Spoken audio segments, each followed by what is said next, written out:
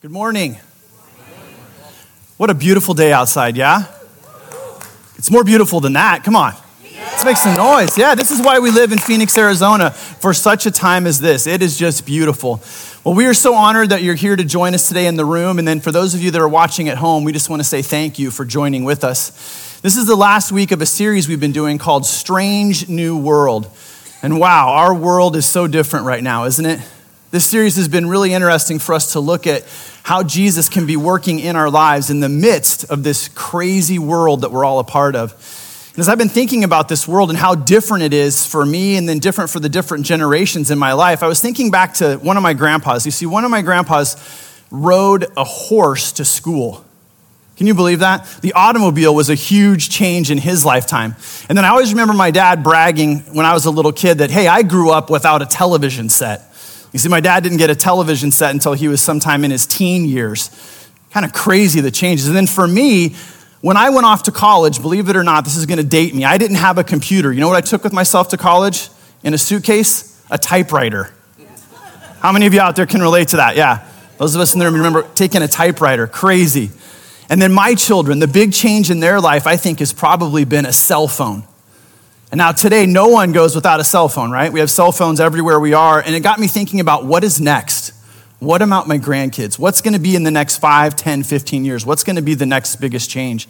This is a strange new world that we live in. And so just to kind of dialogue about this a little bit more, I'd like you to turn and face the people that you're sitting next to and just share with them, what do you believe is one of the biggest changes that you've seen in your lifetime? Or what's one of the strangest things that you never thought would happen or would change since you were a little kid till you are right now? So take about a minute, talk to people around you about this strange new world. Go for it.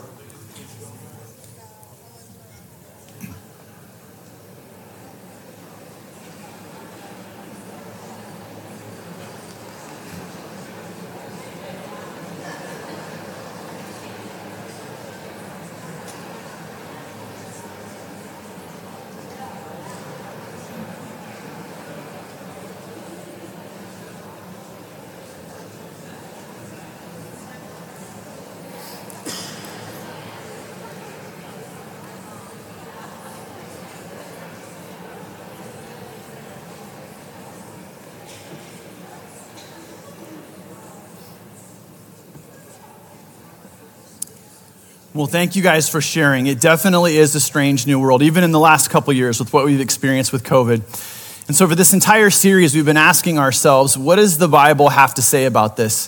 What can we do to apply some things to our life to help make this strange new world not so strange, not so new? How can we be a light for Jesus Christ in our local community and around the world? And we've kind of been anchored on Romans chapter 12, verses 1 and 2. Each week we've shared that. I want to read that with you one more time. Romans 12, 1 and 2 says this, "Therefore I urge you, brothers and sisters, in view of God's mercy, to offer your bodies as a living sacrifice, holy and pleasing to God. This is your true and proper worship.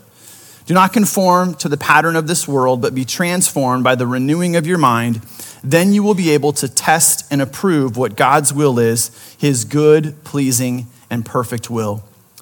These past couple weeks, I've been reading not just those two verses, but the entire rest of the chapter of chapter 12. And I really believe that it's crazy that Paul wrote these words 2,000 years ago to encourage his listeners on how to behave, how to interact with his strange new world.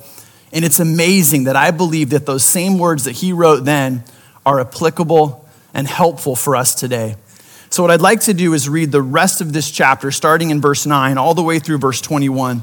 So at first, just simply listen to these words. Listen to what Paul said, and then we're going to dive into it in a more detailed approach.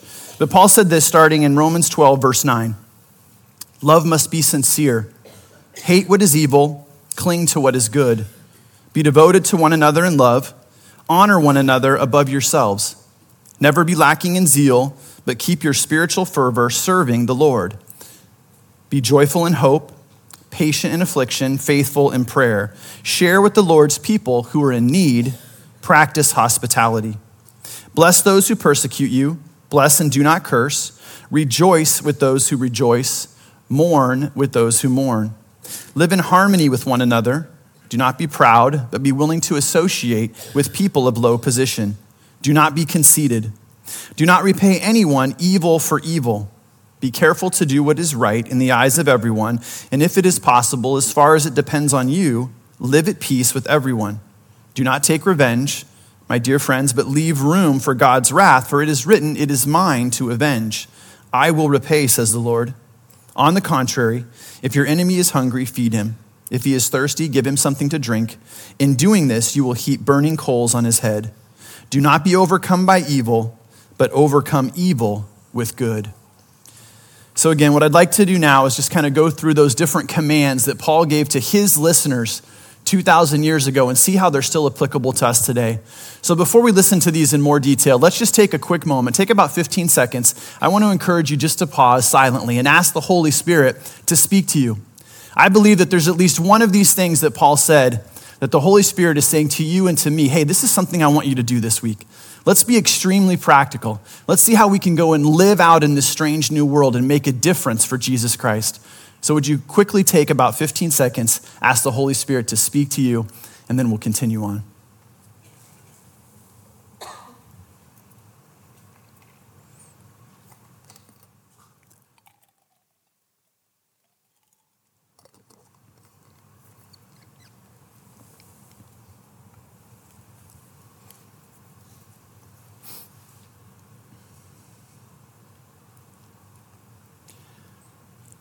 Dear God, thank you so much for these words that Paul wrote such a long time ago. It is just crazy as we go through these to think about how impactful they can be in our lives if we put them into practice. And yet for so many of us, this is just not the way we think. It's not our default. It's not natural for us. So God, as we read these different commands, I pray that your Holy Spirit would be guiding us, would be speaking to us, would be convicting us of how it is that you want us to behave and to live in this strange new world. It's in Jesus' name we pray, amen. All right, let's begin with verse 9 and let's look at that verse. It says, love must be sincere. Hate what is evil, cling to what is good. I think first of all, we need to determine what is evil and what is good. In this strange new world that we live in today, it seems like this comes down to our own personal opinion, that if someone thinks, hey, that is good for me, then that must be good in general. If I think that is evil, then that must be bad and evil. People think if this is something that I don't like, then it must be bad. But if I like it, it must be good. And so as you can see that in our world today, it seems like we are the determining factor of the source of the truth between what is good and what is evil. But what about for you? As followers of Jesus Christ, what is your source for knowing the difference between good and evil?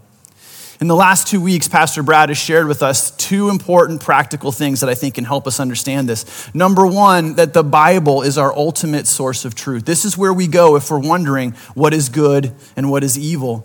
And so quite simply, the thing that some of you may want to do is just actually read this book. For some of you, you may own one, you may own two, but it just sits on a shelf and you never engage with it. You never read it, you never let it speak to you. The second thing Brad talked about was the power of the Holy Spirit. When Jesus left, he gave us this gift. He said, my spirit will now come and live within you, dwell inside of you, and it will guide you to all righteousness. And for some of us, we maybe just need to simply slow down. I'll be honest, this is hard for me. I have all this influence in my life with media. I'm accomplishing, I'm doing, and I oftentimes don't stop just to slow down and be quiet. And be quiet for the purpose of listening to the Holy Spirit, letting the Holy Spirit guide me and lead me. So for some of you, you may want to go back and watch the last couple of messages as we talked about the power of the Word and the power of the Spirit being our determining factor of understanding what is good and what is evil. Number two, let's look at verse 10. It says, be devoted to one another in love. Honor one another above yourselves. Honor one another above yourselves. Do we see that happening in our society today? Is that a normal, prevalent thing? No, it's not. In fact, it's just the opposite. It seems like our culture is screaming everywhere, it's all about me. That this is what I want to do. I want to experience everything that I want, and I'm what's most important. And what would it look like if we let other people know in our world that, you know what, actually, it's not about me, but it's actually about other people as well? What if instead we gave praise and honor to all the people who made it possible for us to succeed? It's a really simple thing, but over the last couple of weeks, I've been watching college and pro football games. And I don't know about you, but I notice every time a player makes a good play, what do? They prop themselves up. They do a little dance of some kind. It's like they made this amazing play, and they want everybody who's watching in the stadium or watching on TV to know, look at me, look at what I did. It's all about them. Wouldn't it be refreshing just once to watch a player make a great play and right away point over to the coaches on the sideline and say, they taught me, they trained me, they prepared me for this moment so I could do this. Or the trainer that you don't see in the back room, I was really struggling physically this week and he made it possible so that I could actually get on the field and play. Or you know what, my teammate over here, he actually blocked this other guy so that I could get in and make that play. Wouldn't that be refreshing? Yes. Yell at your screen today when you watch those games and say that. Well, what about our places of work? How often do we see this in our places of work? How often are we going out of our way at where we work, where we go to school, where we play, to notice others? And when we succeed, instead of taking all the glory, to give that glory back to people around us. It doesn't happen very often. I've noticed that a lot of times all the attention goes to the people that are up here on the stage, but there's so many other people behind the scenes that are making everything happen so that this stage can actually take place the way that it does up here. In fact, there's people back in the back right now pushing buttons, turning on lights, helping in all different capacities. And not only that, there's people all around this campus that serve each and every week. How about we take a moment right now and publicly honor them? If you serve in any capacity here at Copper Hills on a consistent basis, will you stand up right now? I just want to publicly honor you and thank you for what you do. Thank you guys very much. Thank you. I know that's awkward. I know you don't want to stand, you don't want that glory, but every now and then we just need to honor other people around us. So I want you to think about that. Maybe this week that's your application. When you go to work, maybe you want to anonymously or in a quiet way honor someone, or maybe you want to go out of your way publicly to let other people know that you honor them and that you see what they're doing to help you be successful in your life. Number 3, verse 12, be joyful in hope, patient in affliction, and faithful in prayer. I don't know about you, but this is not easy or natural for me to do. This is not the way I normally think. And I have been blessed in these past 2 years to make a new friend. You'll see him on the screen right here. His name is Joseph. And Joseph has been an amazing friend in my life to help me understand this idea of being joyful in hope, patient in affliction, and faithful in prayer. Let me explain. 2 years ago, when I started leading the young adult ministry here at our church, we started meeting in my house. And there was this guy, Joseph, that just texted me one day. I didn't know who it was, never met him before. And he said, I want to come to your group. And he just showed up at my house 2 years ago. And ever since then, he's been coming almost every single week. You see, when Joseph was a little boy, he was diagnosed with high-functioning autism.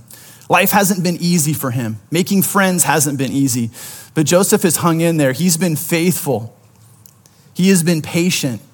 And at the beginning, I'll be honest, he made it clear to me, Paul, I'm not here because I like God. I don't even know if I believe in God. Don't ask me to pray. I just kind of want some friends. Would it be okay if I just hang out and develop some friends? And so for these last 2 years, I've got to know Joseph. Our group has loved him. He has loved us. He's been probably one of the most faithful attenders. And every week after it's over, Joseph always comes up to me and he says this, Paul, it's time to pray. You see, over the last 2 years, he went from not believing in God through everything that he's experienced. Now he believes in God 100%. He went from never praying to now he wants to pray every time we're together at group. Joseph sometimes will call me on the phone and just ask to pray on the phone. Joseph had never been outside of the United States, and he's been to Mexico on a mission trip with me 3 times now. Not only that, when Joseph found out I was taking a group of people to the Holy Lands, he said, I think God wants me to go. Joseph in 2 months is going to be going to the Holy Lands for the first time in his life. Pretty cool. So on Tuesday nights, when we wrap everything up, and it's usually 9 o'clock or 9:30, everyone else is gone. There's always Joseph. And he says, Paul, now it's time to pray. And so we walk outside. We go out into the back where the park is and the grass. And I always ask him the same question. You want to go first, Joseph, or you want me to? And his answer always is, I want to pray first. And I wish you could just experience it. He doesn't close his eyes. He doesn't fold his hands or bow his head. He just has his eyes open. His arms are moving. He's just talking to God like he was talking to his best friend. And sometimes it's 5 minutes, 10 minutes. Sometimes it's 20 minutes. And I'll be honest, there's weeks when I'm like, man, I just want to go home. How can I dodge Joseph and get out of here so that he doesn't see me?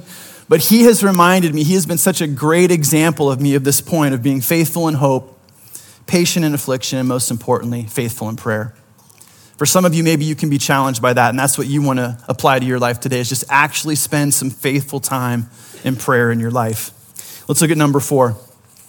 Share with the Lord's people who are in need and practice hospitality. One more time. Share with the Lord's people who are in need and practice hospitality. I want you to know here at Copper Hills, we believe that our life groups are one of the most important environments that we can create and that we can offer for you to get your needs met and for you to meet the needs of other people. Our goal is that every single person who calls Copper Hills home will be involved in some type of a life group in one way or form or another. One of the things that we've realized is that we're doing a really good job of meeting each other's needs. And in fact, in my own life group, we've been meeting for a couple years now. And as we started back up this semester in September, we realized we'd done a great job of meeting each other's needs, praying for one another, encouraging one another. But we were a little bit deficient in serving other people and loving people outside of just our own initial group. And so as we started this semester, we said we want to take some time this semester and we just want to love on other people. And we didn't know exactly what that was going to look like. And so we prayed about it, we brainstormed, we came up with some ideas. And this week we got to put into practice something, and I really want to share it with you. We just asked God to lay on our hearts the names of people who might just be in need of a little bit of love, a little bit of kind words, some encouragement.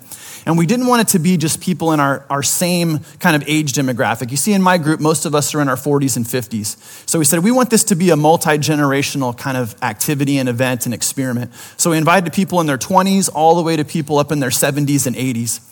And so this Wednesday, our group made a bunch of Mexican food. We met in the mini auditorium. There was about 16 of us and 16 other people that we invited. And we sat around some round tables and we just shared a meal together. We just got to know each other. I had some questions for them to talk through. And it was an amazing, refreshing night of just spending time with people in their 20s, 30s, 40s, 50s, 60s, 70s, and even 80s. We realized how much we had in common and yet how different our lives were. But how much it was great to just hear what was going on in each other's lives and encouraging one another. I want to encourage some of you in our life group ministry to try something like that. Host an event and invite some other people. Those of you that aren't involved in a life group, maybe get involved in a life group or just simply invite some people over to your house. Share a meal together. Share your house together. Spend some time together. In these last couple years, COVID has really isolated us and kept us by ourselves. In this strange new world that we live in, I think we can actually practice hospitality by just simply doing life together. I want to encourage you to think about that. The next one I want to share with you is found in verse 14 and then jumps a couple of verses and continues on in verses 17 through 20. It says this: bless those who persecute you, bless and do not curse. Verse 17, do not repay anyone evil for evil. Be careful to do what is right in the eyes of everyone. If it is possible, as far as it depends on you, live at peace with everyone. Do not take revenge, my dear friends, but leave room for God's wrath. For it is written, it is mine to avenge. I will repay, says the Lord. On the contrary, if your enemy is hungry, feed him. If he is thirsty, give him something to drink. In doing this, you will heap burning coals on his head. Wow, nobody lives like this, right?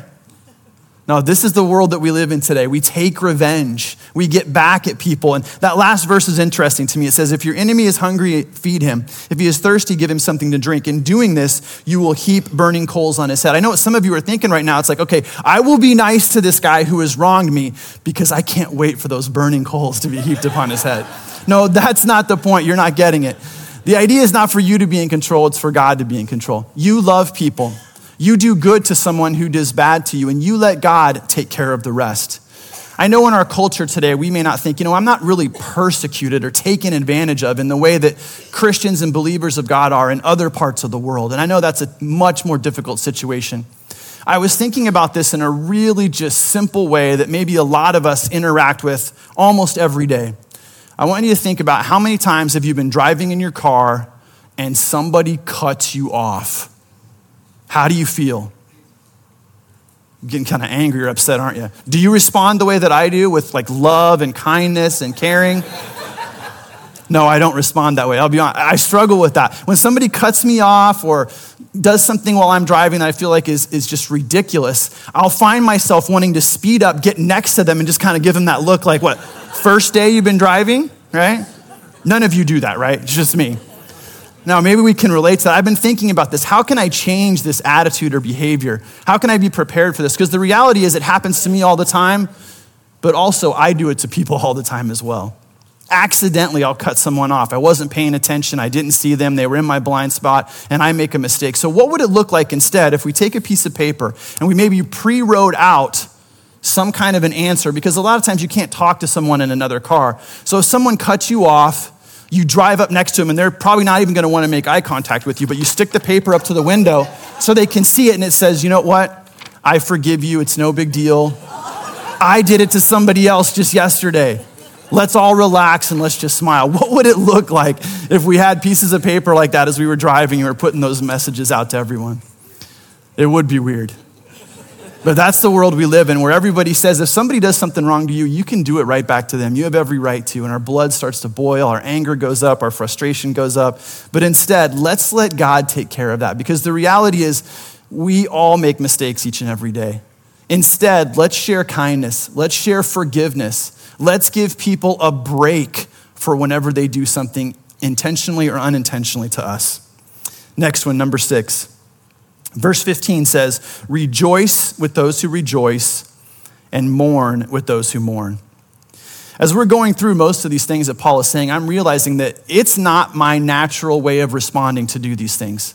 That this is not who I normally am. I have to work hard at some of these things. And I'll be honest with you, I'm blessed to live with someone who for this seems to be how they naturally act. You see, my wife is so good at this compared to myself, that if there's somebody that we know in our sphere of influence, that something good happens to them, something amazing, my natural tendency is to go, gosh, why didn't I get something good like that?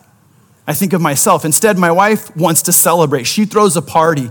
She wants to celebrate those people, make everybody aware that this person had something good happen in their life. In the same way, if there's someone that we know that's struggling or dealing with something difficult or hard, my natural tendency is to go, glad that didn't happen to me. I'm out of that one. Instead, my wife will be the first one to jump alongside these people and pray for them and love them and let them know you're not alone. You have someone who can go through this with you. For some of you, maybe this is easy for you, like my wife, or for some of you, maybe it's hard, like it is for me. And maybe right now, this is something you can be thinking about. How can I do a better job at work, at home, where I play, where I hang out, of noticing people, taking notice and interest, and rejoicing with them when something good happens, and being there for them, mourning with them when something difficult happens in their life? Number 7, verse 16, live in harmony with one another. Do not be proud, but be willing to associate with people of low position. Do not be conceited.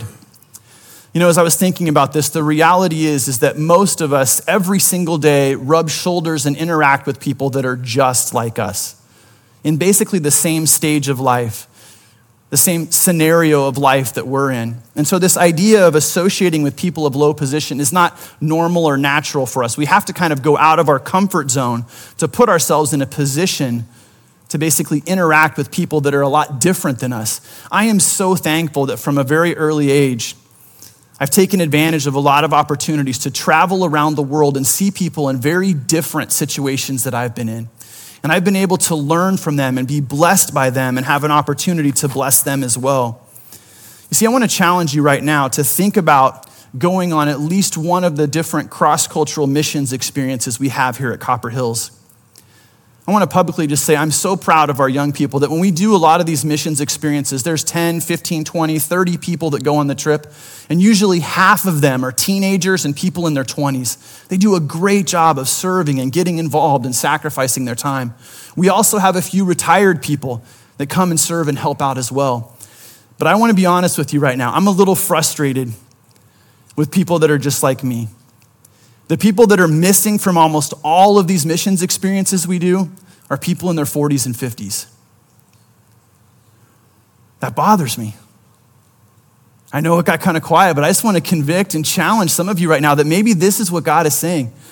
Be willing to sacrifice some of your money, be willing to sacrifice some of your time to proactively put yourself in an environment where you're going to have to interact with people of a different style than you are, a different stage of life than you are, a different culture from you. And I want to give you a money-back guarantee. I want to guarantee you that if you try this and you go on one of these missions experiences, you're going to find out that you thought you were going to bless someone else, but you're going to be blessed more than you could ever ask, think, or imagine. So I just want to encourage you on this one. Maybe that's what God is asking you to do. Step out of your comfort zone, being willing to sacrifice some of your time, some of your resources to serve someone else that's in a different experience than you. And then finally, the last one, number 8, verse 21. Do not be overcome by evil, but overcome evil with good.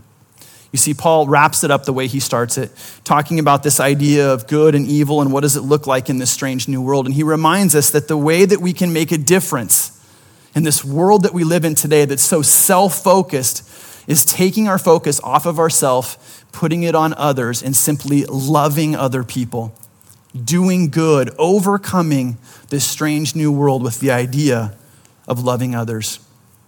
And so here's what I want to do. I want to wrap it up by just showing you each one of these 8 things one more time. And I want to ask you to really be honest with yourself and say, what is it that you can do this very week? What can you put into practice in your own life to be someone that is going to not take this strange new world and just continue to keep it going the way it's going, but say, I'm going to act differently. I'm going to behave differently. I'm going to think differently. And I'm going to go out of my way to be a positive influence in this world for Jesus Christ. Here are the 8 things. Number 1, hate what is evil, cling to what is good. Number 2, honor one another above yourselves. Number 3, be faithful in prayer. 4, share with those in need, practice hospitality. Number 5, bless those who persecute you, do not take revenge. Number 6, rejoice with those who rejoice and mourn with those who mourn. Number 7, be willing to associate with people of low position. And then finally, do not be overcome by evil, but overcome evil with good. Would you join me in prayer? Dear God, we're so thankful that Paul wrote these words such a long, long time ago. And again, we are just blown away that these words are so true now, just like they were then, that if we want to make a difference in this world in your name, these are some really great practical things that we can do to help spread the love of your son, Jesus, so that this strange new world isn't so strange and it's not so new. So God, this week, I pray that you would convict us. You would give us a heart that's willing to take notice and take interest of people that are around us, that we would step out of our comfort zone and that we'd say, how can we sacrifice for others and for you, God, the same way that your son Jesus sacrificed for us? Give us this courage and this perseverance to live like Jesus. It's in his name we pray. Amen.